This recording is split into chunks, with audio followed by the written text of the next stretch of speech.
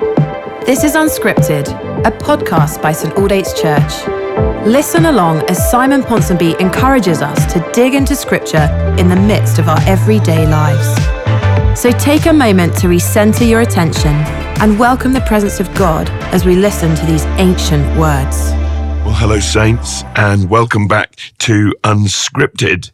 And those of you who've listened before will notice that I'm sounding more like Barry White today than a West Country farmer. My wife says, and she listens to Unscripted, believe it or not, I haven't listened, but she does. She says it sounds like people are having a West Country hug because I sound so Somerset, which is indeed where I'm from. But I've had a bit of a cold and it's left me with this Barry White throat. Anyway, here we are. We're in Ephesians and we're continuing our journey through.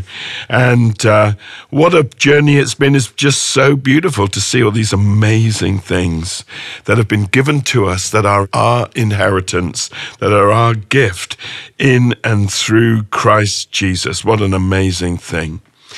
And we're going to continue in verse 9. Last time we saw that he had made known to us the mystery of his will according to his good pleasure.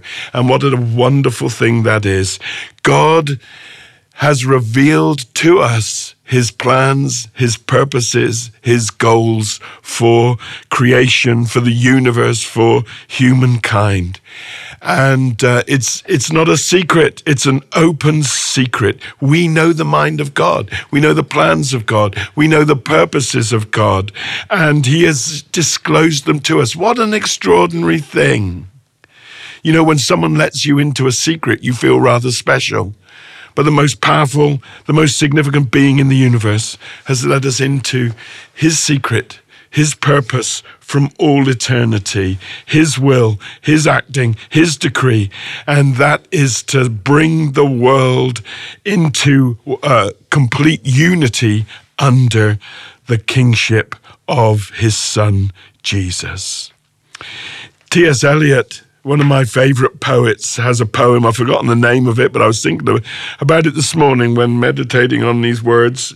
And it says, "Destiny waits in the hands of God, not in the hands of statesmen." And later it says, "Destiny waits in the hands of God, shaping the still unshapen."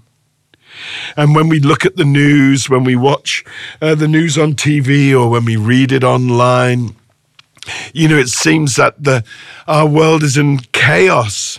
Wars and rumors of wars and famines and destruction and terrible things are happening, and it seems chaotic and at times random and at times overruled by wickedness.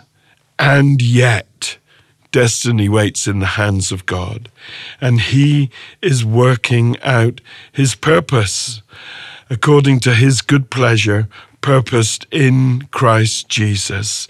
He is Lord. He is God. He's in control. And he chose the way that he was going to save the world. He chose the land, the geography on which he would do it, where he would do it. He chose the place. He chose the time. He chose the people. He chose the woman. He chose the womb. And indeed, he chose us. He chose the means whereby he would do it. And then he chooses to send his only begotten Son to become flesh, to dwell amongst us, to reveal the Father to us, and through the cross to cover our sin and to bring us to the Father, and ultimately to usher in that final denouement, the final chapter, coming to a head where all things will be reconciled, all things restored, all things made right under God the Lord, under Christ the King. He's sovereign. He's not responsible for every detail that we see, far from it. But he's not absent, he's not indifferent, and he's set a time when he's going to return and when he's going to sort it all out. He is King and Lord and sovereign and divine. And inexorably, history is driving towards its goal. its destination, and that is Jesus. He's the summit. He's the apex. He's the purpose. He's the telos. He's the end game. And we're part of that. He's revealed that to us. And that is a cause for great hope and great confidence, and in these shaking times, stability. What a wonderful thing it is that God would reveal his will to us, but not just reveal his will to us. He would include us in that will.